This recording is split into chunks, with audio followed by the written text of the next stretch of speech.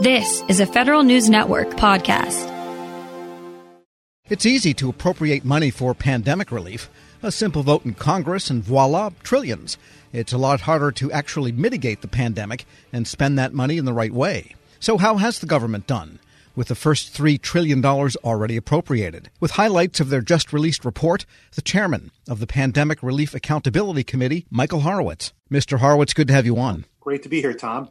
Now, the latest February 3rd report from the PRAC, not super long, only 26 pages, but give us the top-line highlights. We issued this report to update an earlier top management challenges report we had issued last June to give the incoming agency heads an idea of what we were seeing as the biggest challenges now that there's about $3 trillion plus in pandemic relief having gone out and potentially another $1.9 trillion coming up. What we did is we identified 4 new challenges on top of the ones we had previously identified facing the government. They are preventing and detecting fraud against government programs, informing the public about pandemic-related fraud, data transparency and completeness, and federal workforce safety. Yeah, this whole issue of the fraud in these government loan programs, the PPP program, we hear anecdotes and a little piece comes out here and there. Do we have yet a comprehensive picture, either via the PRAC or some of the people that have actually FOIA'd SBA for information? Do we have any sense yet of how much of this money was spent and used properly? We don't yet. That's one of the things we at the PRAC and the IGs that are part of the PRAC are seeking to do is we're looking at these programs. And what we have done, though, is identified the difficulties and the challenges as hundreds of billions of dollars are going out the door quickly. The problems that we've seen and identified in terms of the fraud are substantial. And what we're trying to do is give the agencies a roadmap into how they can better manage these programs, particularly as new bills are passed. Because the third new challenge, data transparency and completeness, that would seem to be the linchpin to understanding the scope of how well or how badly the money has been spent. That's exactly correct. And that's one of the things we've found has been a challenge from the outset of this. Since last March, when the first bills were passed on coronavirus relief, we've been advocating for filling gaps in data that exist in various platforms, such as USA Spending and others. We have continued to identify those gaps. We issued a report in November about 16 gaps that still exist. I've been very pleased, though, recently with the incoming leadership at OMB, their engagement with us on these issues and their effort to work with us to try and address those gaps that we've identified. And from what we can understand also, the SBA has really done a lot of work in recent weeks even to get their data more complete down to the zip code, the Census Bureau district level, if you will, so that the fine-grained understanding of what's going on can be executed. That's right, Tom. And as you noted, for us to be able to conduct oversight and for the agencies themselves to be able to conduct oversight, you need to know at that granular level where the money's going. You also importantly need that data not only to find the fraudsters and the wrongdoers, but frankly, the key question, which is, did the money get to the right people and what was the impact of that spending? Because this may be a unique 100-year event in terms of a pandemic. But as we all know, there are disaster relief efforts that happen, unfortunately, very frequently, whether it's earthquakes, fires, hurricanes, other natural disasters. You want to know where the money's going and if it's having the impact you're hoping it has. There was an apparatus for oversight and transparency set up a dozen years ago during the financial crisis relief spending. That seems to have rusted away, and they're starting over with that whole ability to oversee that kind of special trillion-dollar level spending. Well, this is precisely, Tom, one of the issues we're talking about, what you just raised, which was I was on the recovery board back in the day after the collapse, the Great Recession in 2008. We had the Recovery Act in 2009. It created the Recovery Board, and the Recovery Board, those of us on IGs on it, created something called the ROC, the Recovery Operations Center. It was a data analytics platform, and we spent roughly $10 million a year to have that operational, which provided a tremendous resource to the IGs and to others in oversight, whether it's FBI or other law enforcement agencies, to see where the money was going. When the Recovery Board sunset in 2015, nobody wanted to take that platform. No one would be willing to pay for that platform. And so it was dismantled. Some of the pieces of it went to the Treasury Department, but the ROC itself was dismantled.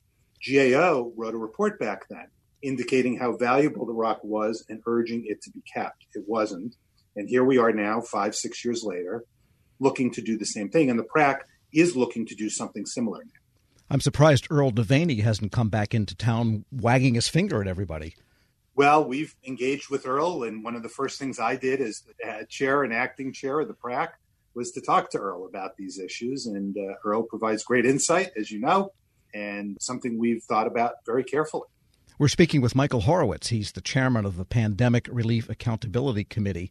And getting on to one of the other new challenges I wanted to ask you about, too, and that is federal workforce safety, because the federal workforce has mostly been absent, at least the white collar, if you will, the in-office type of workforce, if not law enforcement and those people.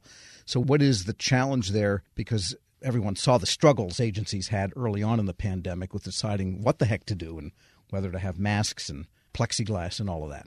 Yeah, so there are a number of challenges here, right? There's the challenge of getting people back to the workplace during the pandemic and all of the safety challenges that go with that. For example, PPE, plexiglass, safe distancing, all of those things.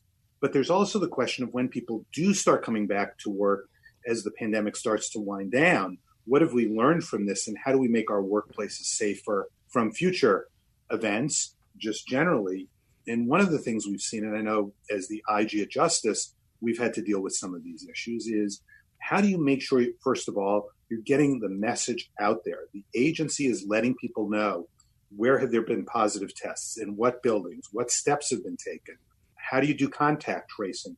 How do you make sure, for example, I have law enforcement agents, how do we make sure they've gotten the PPE they need to do their jobs? All of those are critical issues.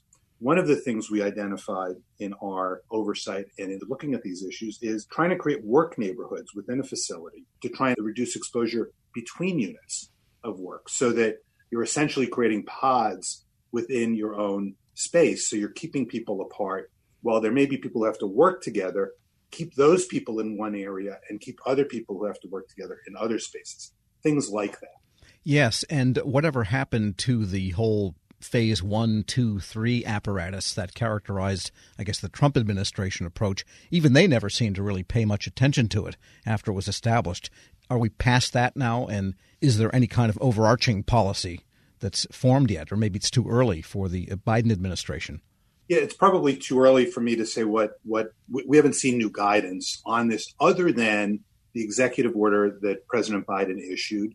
And we have gotten internally, for example, the Justice Department, a series of guidances. For example, not only the mask requirements that have been put in place through the executive order in federal buildings, but also, for example, at Justice, it's been made clear that even if you're in the building, if you can meet remotely by camera, you should still meet remotely by video. So being conveniently in the building together at Main Justice, for example, doesn't mean you necessarily should get together in a conference room, even if you can do it at more than 6 feet apart. So those are some new guidelines. And getting back to the larger PRAC level, what is next now? You've just got a report out with these new problems and the data is starting to be available. Sounds like the real data analysis itself might be next on the agenda. That's correct, Tom. That is one of the things we're now looking to do as we've seen and gotten more data, and we're getting these discussions ongoing that we need to have with OMB about how to fill these gaps. We are putting a substantial amount of our focus on a couple of things, looking at the data for anomalies and other issues so that we can identify wrongdoing and misuse, but importantly, also be able to let agencies know what systemic issues we can identify from those anomalies so that they can better manage the programs themselves. Because ultimately, that is, of course, our mission as IGs, is to help improve the programs and let management know how they can do that better. The other thing we want to do is, now that there is 9 months of funding gone out through this pandemic and potentially substantial additional money about to go out, is try and look at where the money has gone at a more granular level and focus on whether the servicing that it was supposed to have happened is happening and whether there's been an impact. For example, on the PPP. What we've determined is the SBA isn't gathering the data it needs to gather to see if people's jobs were saved. They need to do a better job doing that. The SBAIG has already determined. We want to try and figure out how can we assess that through the data that's available. Things like that are what we're now thinking about trying to do. And a big initiative of the Biden administration is ensuring what they call equity. That's the new term of art, I guess, in these issues. So the more granular the data, the more able someone, PRAC or someone else in the administration, could determine whether the loan and grant money did achieve that equitable distribution that they strive for. That's exactly right. And of course, as the data, the scientific data has reflected, communities of color have suffered a greater impact on the health side, certainly. And we've seen data on the economic side as well, having disproportionately affected communities of color. And so, again, that, to your point, is a place where we are looking to try and gather more information. The GAO just recently issued a report about that challenge and that issue. And we want to try and dig into that data as well. Michael Horowitz is chairman of the Pandemic Relief Accountability Committee and IG of the Justice Department. We'll post this interview at federalnewsnetwork.com/Federal Drive. Hear the Federal Drive on your schedule. Subscribe at Apple Podcasts or wherever you get your shows. This episode is brought to you by Zelle. Whenever you're sending money through an app or online, it's important to do it safely. Here are a few helpful tips. First, always make sure you know and trust the person you are sending money to. Second, confirm you have entered their contact details correctly. And finally, if you don't trust the person or your recipient is rushing you to send money right away, think twice before sending money through an app or online.